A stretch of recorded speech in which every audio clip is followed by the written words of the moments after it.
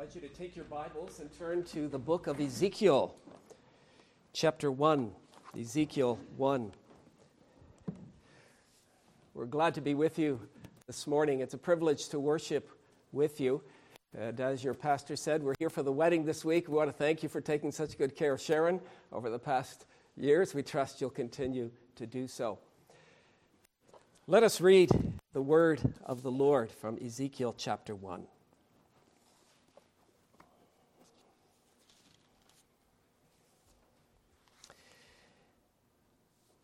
Now it came to pass in the 30th year, in the 4th month, on the 5th day of the month, as I was among the captives by the river Chebar, that the heavens were opened, and I saw visions of God.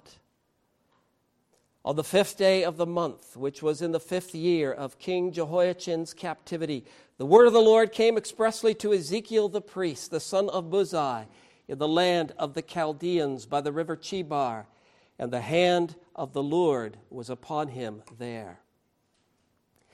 Then I looked, and behold, a whirlwind was coming out of the north, a great cloud with raging fire engulfing itself, and brightness was all around it, and radiating out of its midst like the color of amber out of the midst of the fire. Also from within it came the likeness of 4 living creatures, and this was their appearance. They had the likeness of a man. Each one had 4 faces, and each one had 4 wings. Their legs were straight, and the soles of their feet were like the soles of calves' feet. They sparkled like the color of burnished bronze. They had the hands of a man under their wings on their 4 sides, and each of the 4 had faces and wings. Their wings touched one another. The creatures did not turn when they went, but each one went straight forward. As for the likeness of their faces, each had the face of a man. Each of the 4 had the face of a lion on the right side. Each of the 4 had the face of an ox on the left side. And each of the 4 had the face of an eagle. Thus were their faces. Their wings were stretched upward. 2 wings of each one touched one another, and 2 covered their bodies. And each one went straight forward.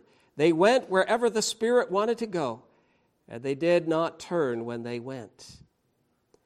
As for the likeness of the living creatures, their appearance was like burning coals of fire, and like the appearance of torches. Fire was going back and forth among the living creatures. The fire was bright, and out of the fire went lightning. And the living creatures ran back and forth in appearance like a flash of lightning. Now as I looked at the living creatures, behold, a wheel was on the earth beside each living creature with its 4 faces.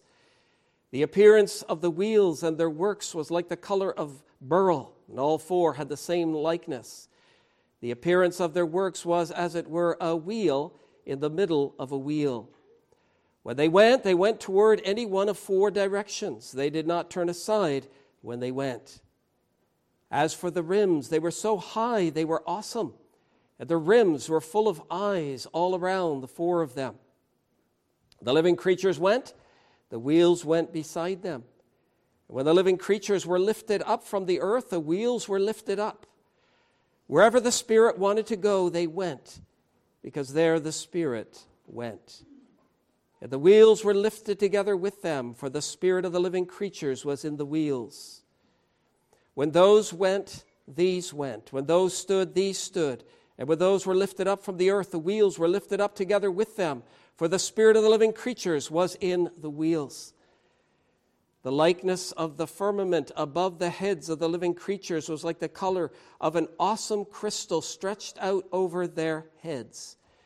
And under the firmament their wings spread out straight, one toward another. Each one had 2 which covered one side, and each one had 2 which covered the other side of the body.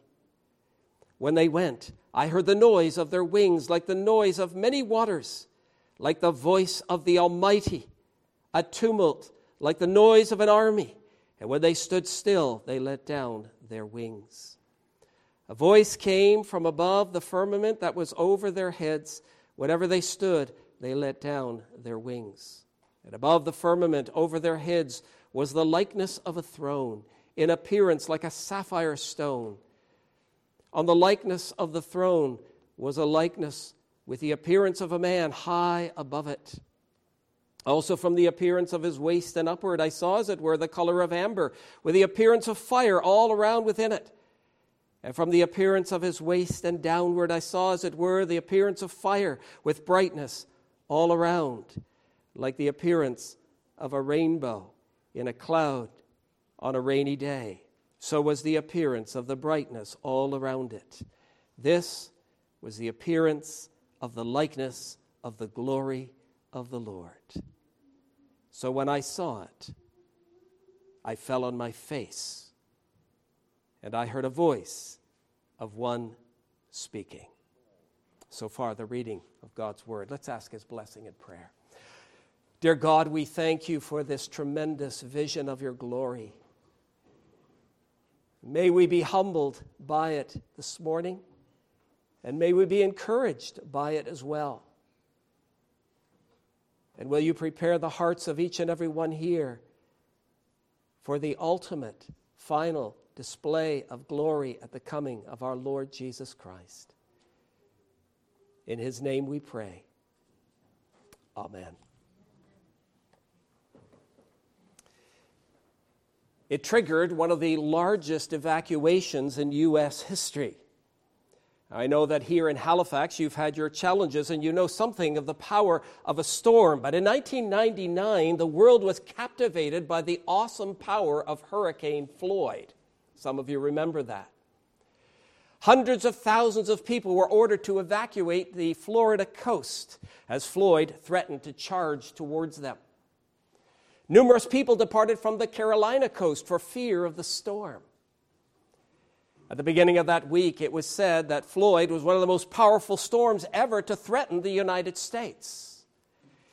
With 250-kilometer-hour winds, it was predicted that it might cause enormous damage. Hurricane Andrew in 1992 caused almost $38 billion in damage, killed 26 people, and left 160,000 homeless. It was said that Floyd was much larger than Hurricane Andrew. When we consider a hurricane of such magnitude, we begin to feel very small. The freeways were lined with cars as people tried to escape the potential destruction. There was, you recall, a mass exodus. We cannot even begin to understand the amazing force of such a massive hurricane. When we see the satellite images, we're astonished and humbled both by the power of the storm and the frailty of man in the face of it. But congregation, as amazing and humbling as such a hurricane may be, it is really only a minor demonstration of the power of God. In our scripture reading for this morning, we see that Ezekiel received a vision of the majesty of God that was far more glorious and awesome than that revealed in the strongest hurricane. We want to consider, first of all, the circumstances in which he received the vision. Second, we'll contemplate the meaning of the vision. And then third, we'll ponder the response to the vision. Our chapter begins by giving us some information about Ezekiel and the situation he was in when he received this vision of the glory of God. Please follow along in your Bibles at verse 1. Verse 1. Now it came to pass in the 30th year, in the 4th month, on the 5th day of the month, as I was among the captives by the river Chebar, that the heavens were opened, and I saw visions of God. On the 5th day of the month, which was in the 5th year of King Jehoiachin's captivity, the word of the Lord came expressly to Ezekiel. Commentators have offered various suggestions on what is meant by the 30th year, but I think it's best to understand this as a reference to Ezekiel's age. He had been deported from his beloved homeland when he was 25 years old. Verse 2 says that it was the 5th year of King Jehoiachin's captivity. Ezekiel had been in Babylon for 5 years when he received this vision. Now, Just to refresh your memory for a moment, I want to take you back to Ezekiel's earlier years. He was born during the reign of King Josiah. If my calculations are correct, he was born in the same year that the book of the law was found in the temple. Being a godly king, Josiah ordered that the temple be repaired and cleansed. While that was being done, the book of the law of Moses was discovered. And the reading of the law so convicted Josiah of the sins of the nation that he began to labor with great zeal for the reformation of Judah. For the first 13 years of his life, Ezekiel was blessed by being under the rule of godly Josiah. He also undoubtedly benefited from the ministry of the prophet Jeremiah. He grew up during a time of reformation, restoration, and renewal. King Josiah was truly an exceptional man. You recall that he destroyed the images, executed the priests of Baal, broke down the altars. He also commanded that the Passover be celebrated in Jerusalem. In other words, he directed the nation back to their God and Savior, back to the gospel. But tragically, with the death of Josiah, those 31 golden years of Judah came to an end. He was the only king of Judah to be succeeded by 3 of his own sons and 1 grandson. But sadly, all of them were evil. After the death of Josiah, his son Jehoahaz was crowned as king. Jehoahaz did not serve God. Therefore, after just 3 months on the throne, the Lord sent Pharaoh Necho, who defeated him and carried him off to Egypt. Pharaoh Necho appointed Josiah's second son, Jehoiakim, as king. He also did evil in the sight of the Lord. He rejected the warnings of the prophet Jeremiah and even tried to kill him. Because of his apostasy, the Lord sent Nebuchadnezzar, king of Babylon, against him, and it was probably during one of the battles with his raiding bands that Jehoiakim was killed. After his 11-year reign, Jehoiachin, his son, was crowned in Jerusalem.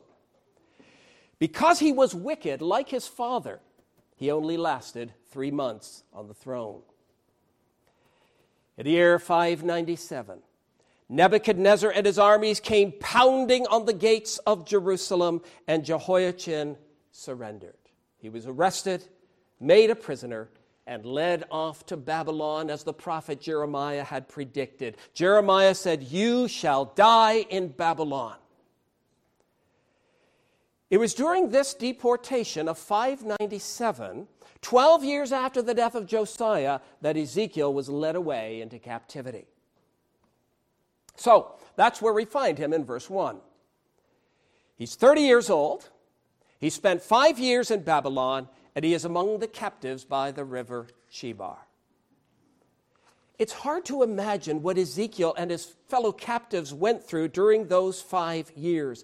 Their lives were drastically changed as they were uprooted from their land and made to settle by the Chebar Canal in Babylon.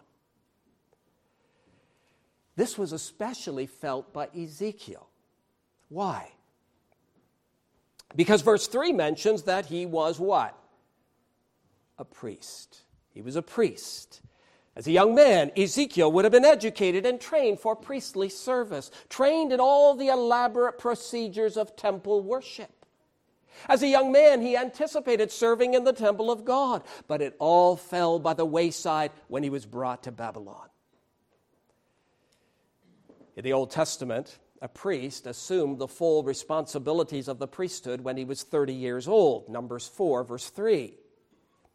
When a young man turned 25, he could enter the priesthood as an apprentice. Numbers 8 says that those who were 25 years old would begin to perform service in the house of the Lord. For 5 years, they would serve as an apprentice, and when they turned 30, they would assume the full responsibilities of the priesthood. And so Ezekiel missed out on that opportunity altogether. When he was 25, he was carried into exile, and when he was 30, the age of full responsibility, he was living far from Jerusalem, not far from the capital city of King Nebuchadnezzar, laboring in Babylonian wastelands. He was far removed from the temple, unable to worship and serve in accordance with the law of Moses, not able to perform the tasks for which he had been trained. What a discouraging time it was. Some of you here this morning may be going through various trials in your life. Perhaps there are things that you wrestle with, things that get you down. There are times when you may feel alone and even abandoned and forsaken by God. Well, Ezekiel knew exactly what that was like. When Nebuchadnezzar came to Jerusalem, his whole life fell apart.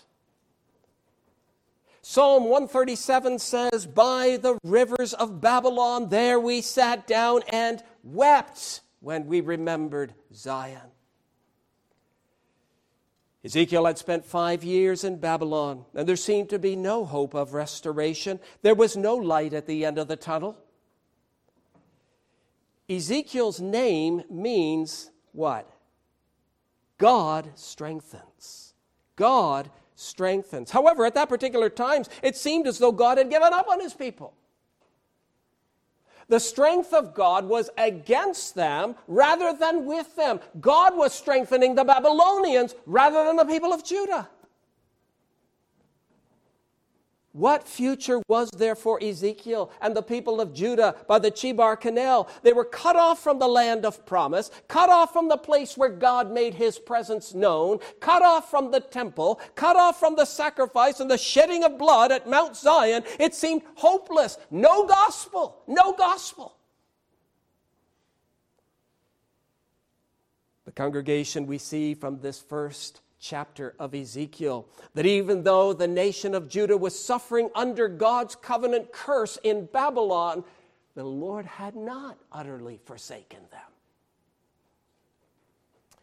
After 5 years in exile, we read in verse 1 that the heavens were opened, and Ezekiel saw visions of God. Go to verse 3. The word of the Lord came expressly to Ezekiel the priest, the son of Buzi, in the land of the Chaldeans by the river Chebar, and the hand of the Lord was upon him there.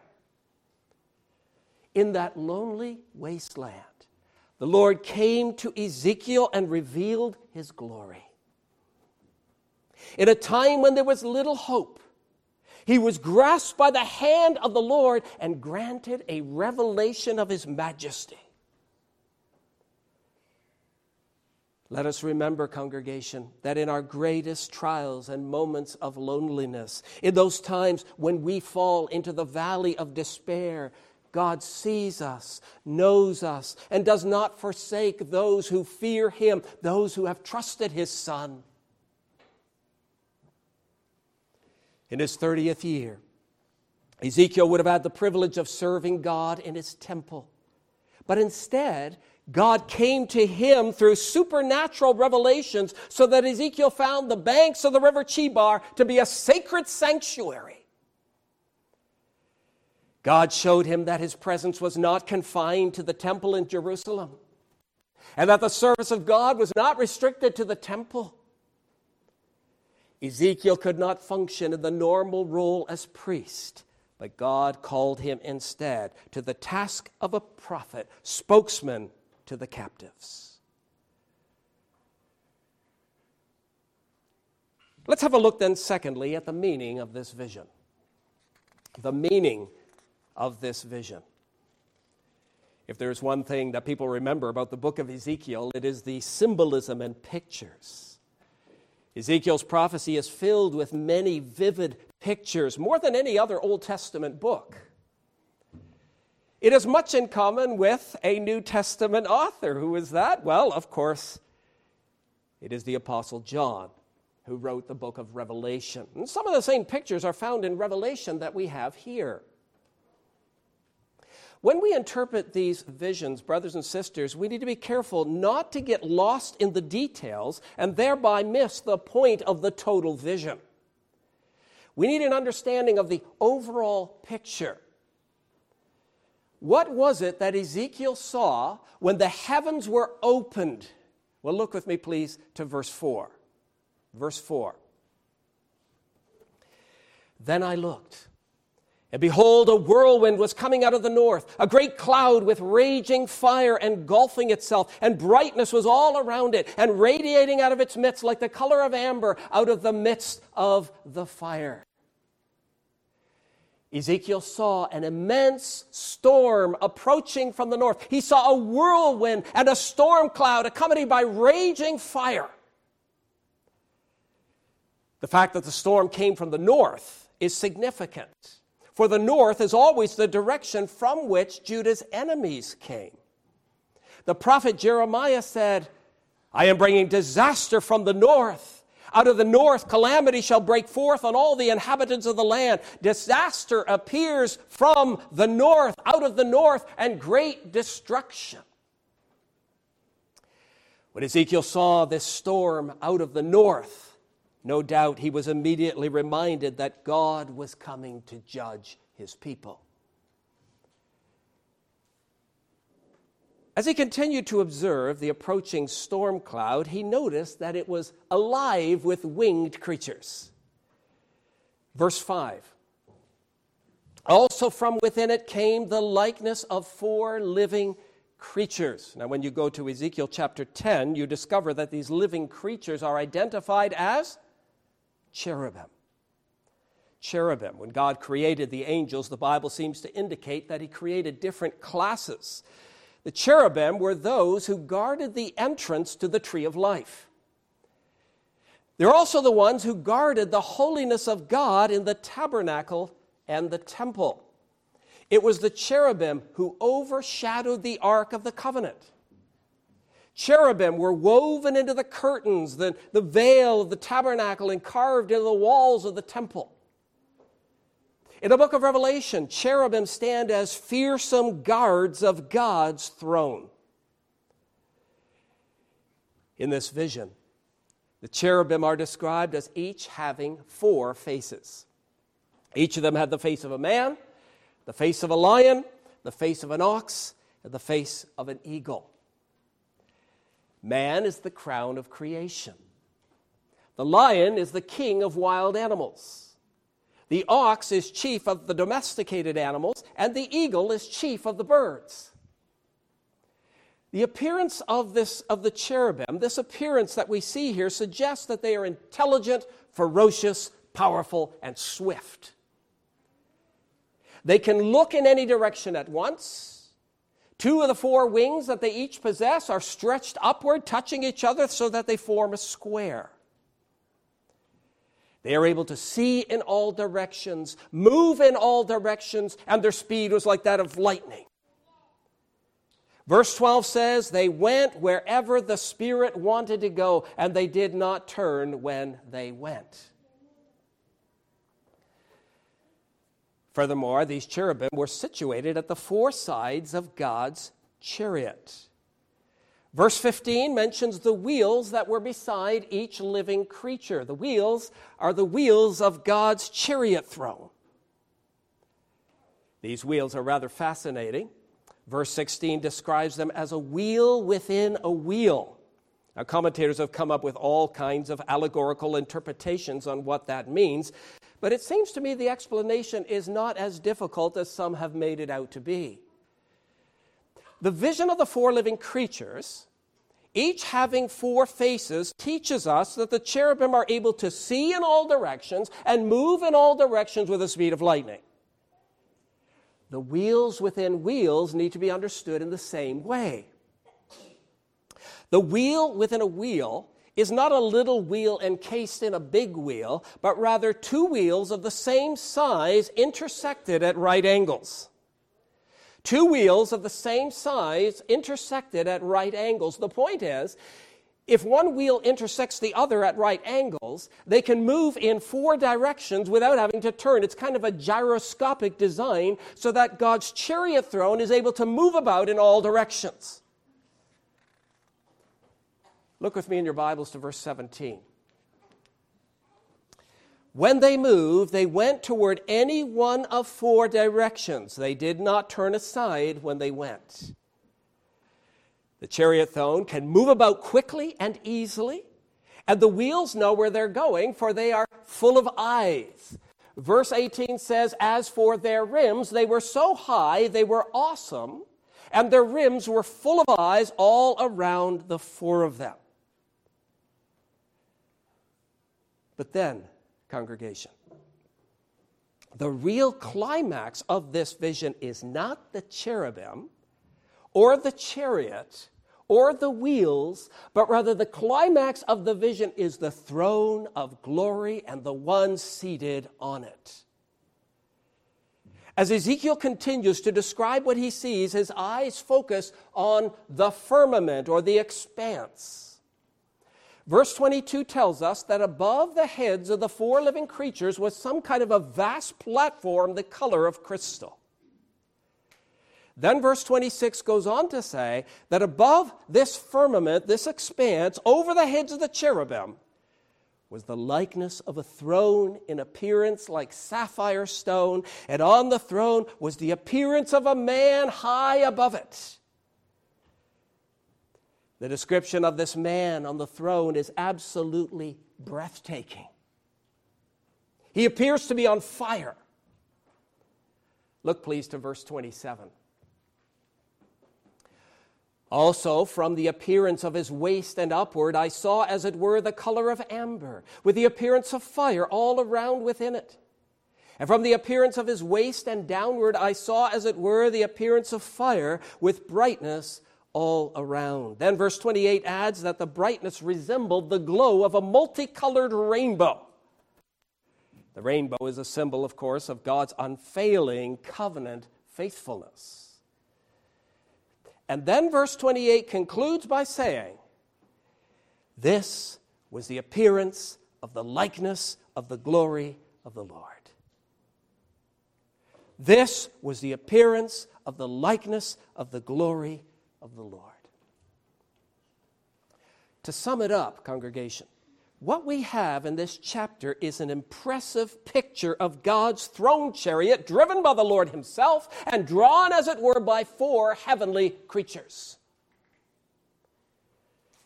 As the cherubim move about, their wings sound like the noise of many waters and like the noise of an army. Verse 25 indicates that they are directed by the voice of him who sits upon the throne. They go where he directs them with lightning speed.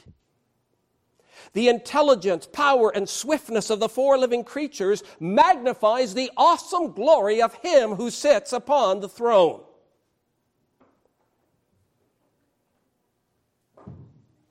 Now, I find it striking, brothers and sisters, that while Ezekiel is away from Jerusalem, away from the temple, he receives a vision that is reminiscent of the temple.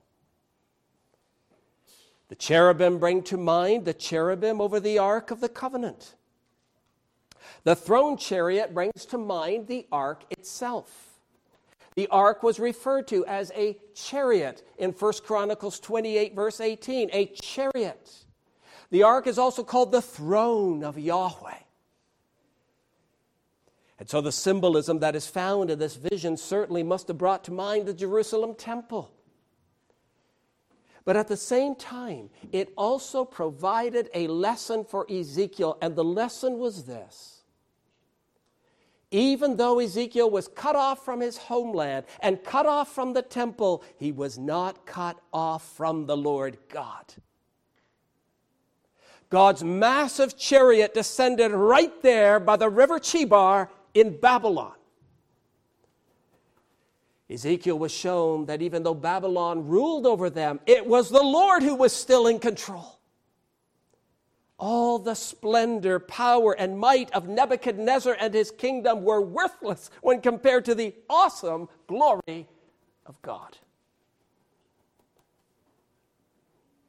From a human perspective, Nebuchadnezzar was a great king.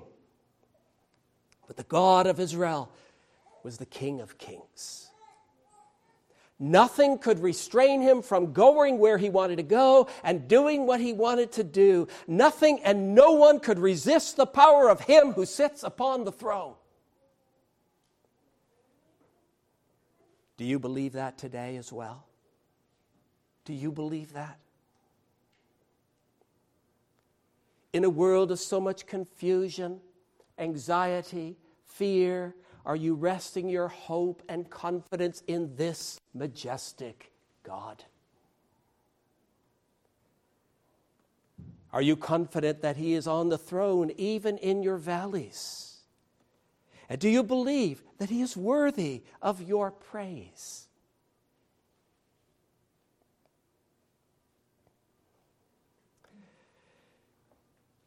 Well, we come then, thirdly, from the circumstances in which Ezekiel received the vision and the meaning of the vision to the response. Point number 3. The response is recorded in the last line, the last verse. So when I saw it, I fell on my face. So when I saw it, I fell on my face. It was common in the ancient world for men to lie with their face on the ground when they came in the presence of their king. Ezekiel recognized that he was in the presence of the King of heaven and earth. And therefore, having seen the glory of God, he fell down before him in adoration, fear, and deep respect. Now, there are some commentators who read the book of Ezekiel and doubt his mental health. The visions that he had, his response to those visions, the strange symbolisms contained in these writings, the unusual things that he did. Keep reading in the book of Ezekiel. You'll see some very unusual things that he was called to do. All of this taken together leads some interpreters to conclude that Ezekiel was mentally unstable. But to come to that conclusion is to make a serious error. He was not mentally unstable. Rather, he was the recipient of the most powerful revelation imaginable. The splendor and power of God were so overwhelming that he fell on his face. There are a few things that we need to understand about this vision. First, this vision, like Isaiah's in Isaiah chapter 6, manifested the holiness of God. It manifested the holiness of God. Ezekiel saw the appearance of the likeness of the glory of God in burning fire and brilliant light. Now, fire in Scripture is often a symbol of God's holiness, right? God appeared to Moses in a burning bush. When Moses approached the bush, the Lord called to him and said, "Moses, Moses, take your sandals off your feet, for the place where you stand is holy ground." Exodus 3 says Moses hid his face, for he was afraid to look upon God. When Daniel, also in Babylon, saw a vision of the glory of God, he saw that his eyes were like torches of fire, and his face like the appearance of lightning. Daniel 10 tells us that great terror fell upon those who were with Daniel, so that they fled to hide themselves. And Daniel himself collapsed and fell into a deep sleep with his face to the ground. When the Apostle John received a vision of the glory of Christ, Revelation 1:14, he also saw that his eyes were like a flame of fire. And when John saw him, he fell at his feet as dead. Ezekiel, like Moses, Daniel, Isaiah, and the Apostle John, was faced with the holiness of God, His transcendent majesty, His supreme superiority. Congregation, all of Ezekiel's theological training had not prepared him for this vision of glory. Being from a priestly family, undoubtedly he had been trained in theology. He learned about God, was taught the attributes of God, and studied His great works in Israel's history. And yet all his theological studies proved to be totally inadequate in preparing him to see the glory of God. He found out that all that he had learned about God was only a thimble of water from the ocean. He had vastly underestimated his greatness. Brothers and sisters, isn't that also true of you and me?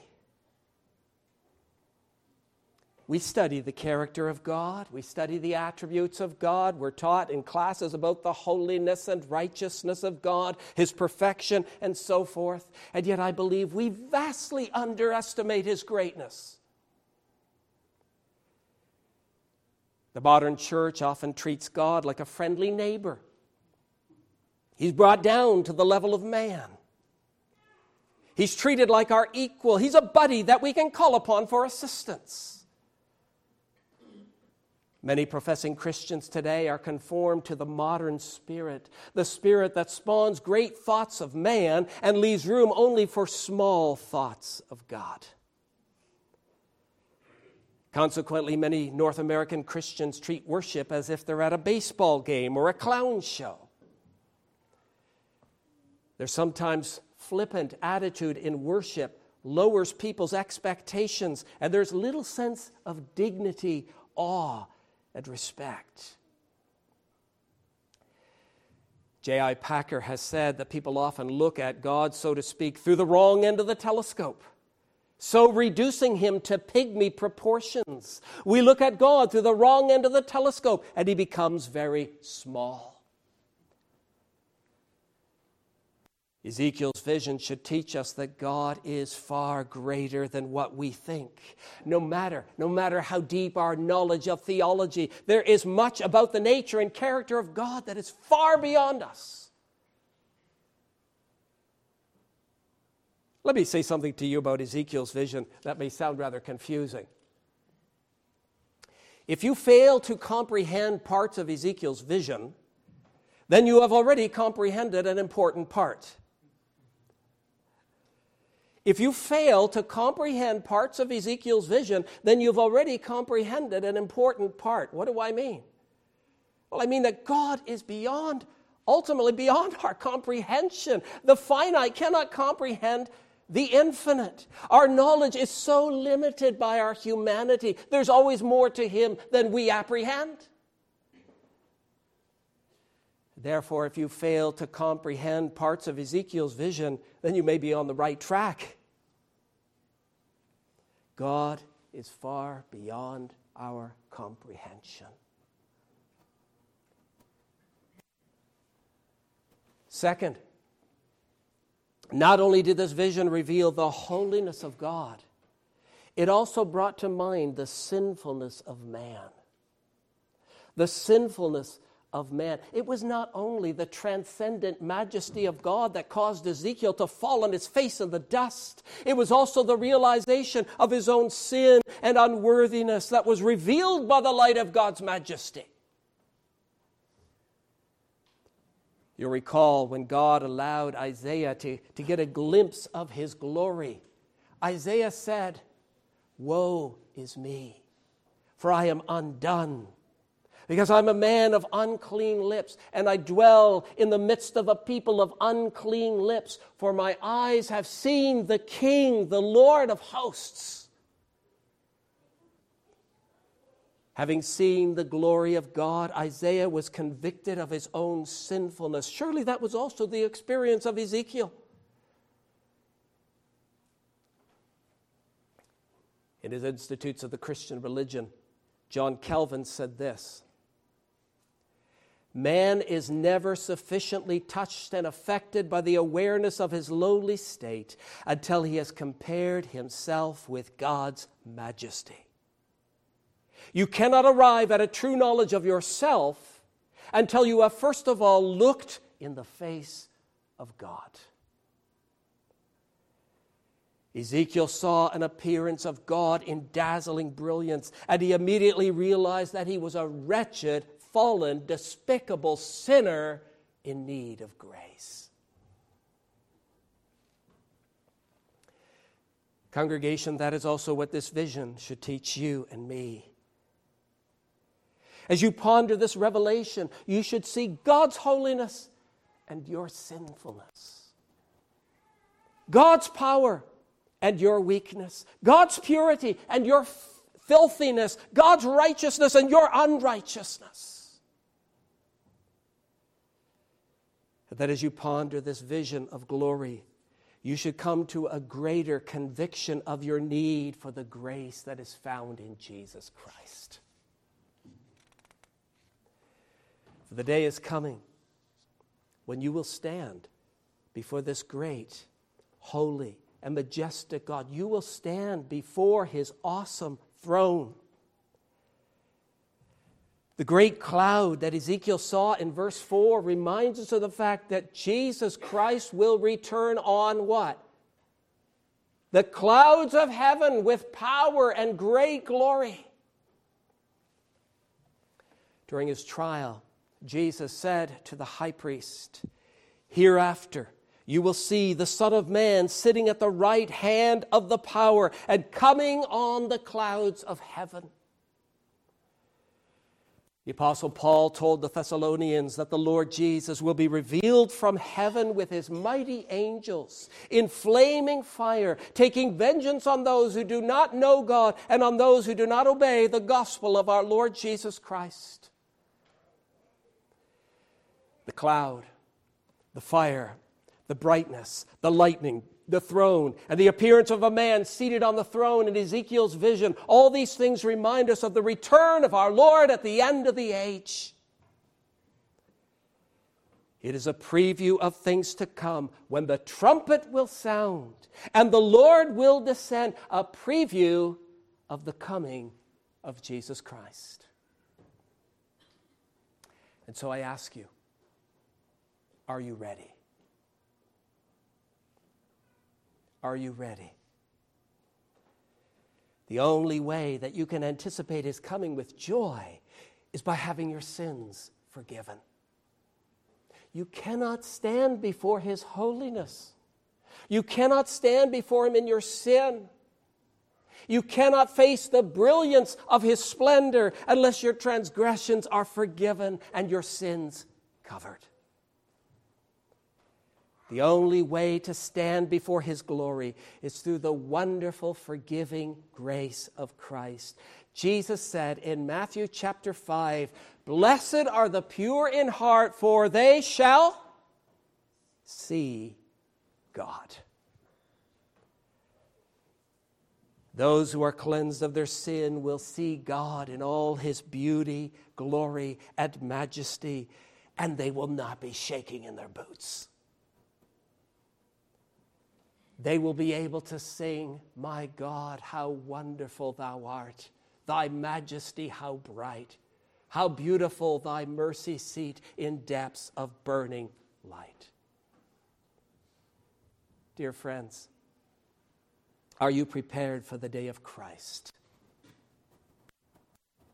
Can you say with the psalmist, "When I in righteousness at last thy glorious face shall see, when all the weary night is past, and I awake with thee to view the glories that abide, then I shall be satisfied."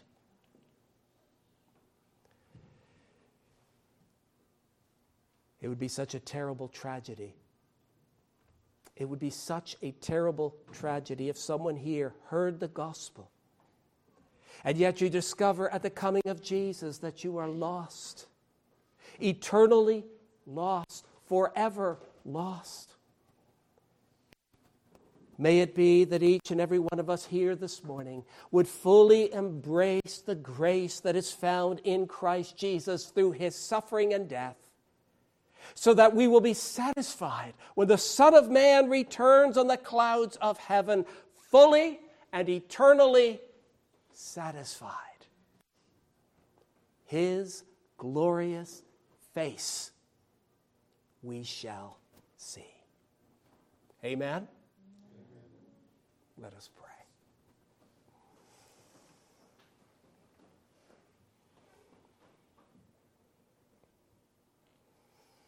Lord our God, we thank you and praise you for this tremendous vision of glory. We read about it and we study it, but we cannot fully grasp it. Lord, as we reflect upon your holiness, May each one of us here stand in awe of you.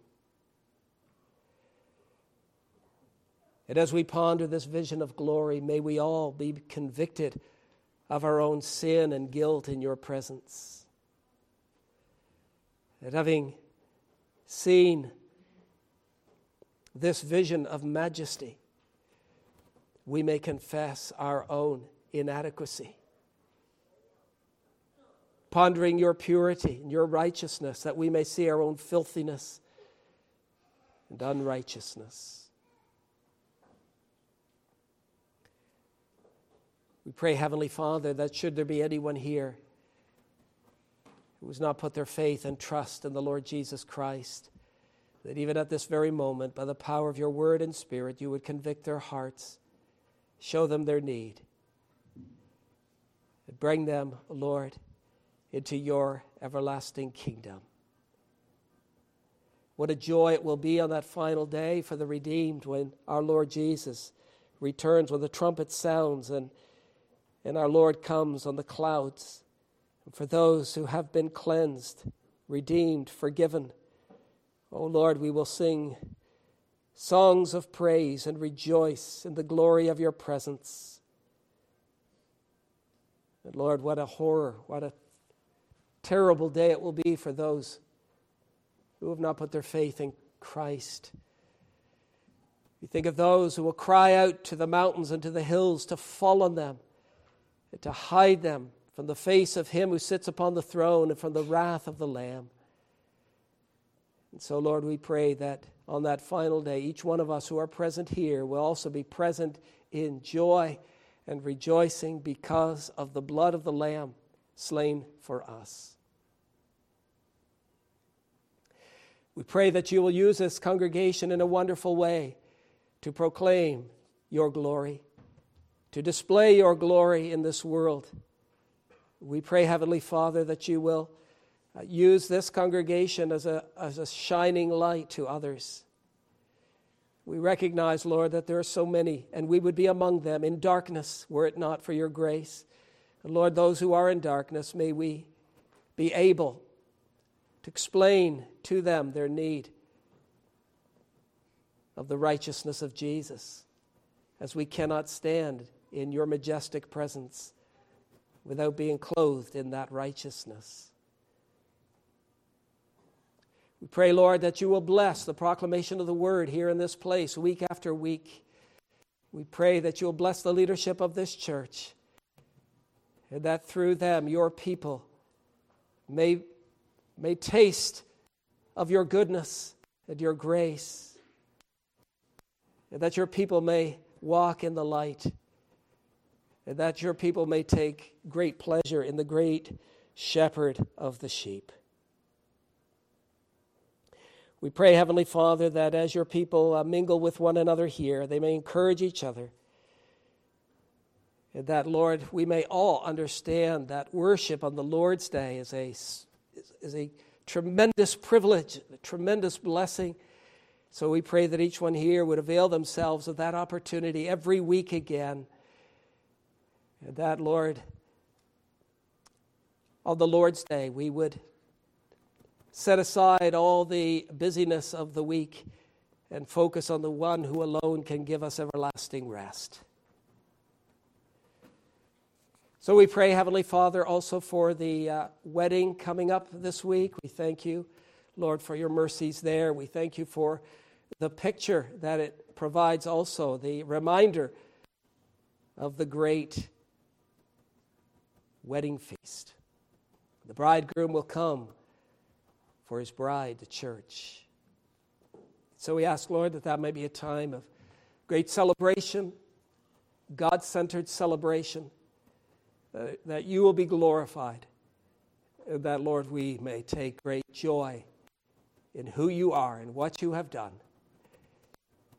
And so, Heavenly Father, we pray that if there are those in our midst here who are struggling for whatever reason, we recognize, Lord, also the struggles of Ezekiel and being away from his homeland, away from Jerusalem, away from the temple, away from the shedding of blood, the sacrifice, away from his task as priest, and yet Lord, you were never absent from him.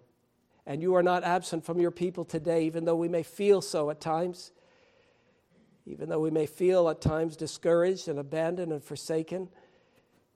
Lord, help us to turn to your word, to cling to your promises, that we would not murmur against you, but that we would live our lives resting in your providential care for your people.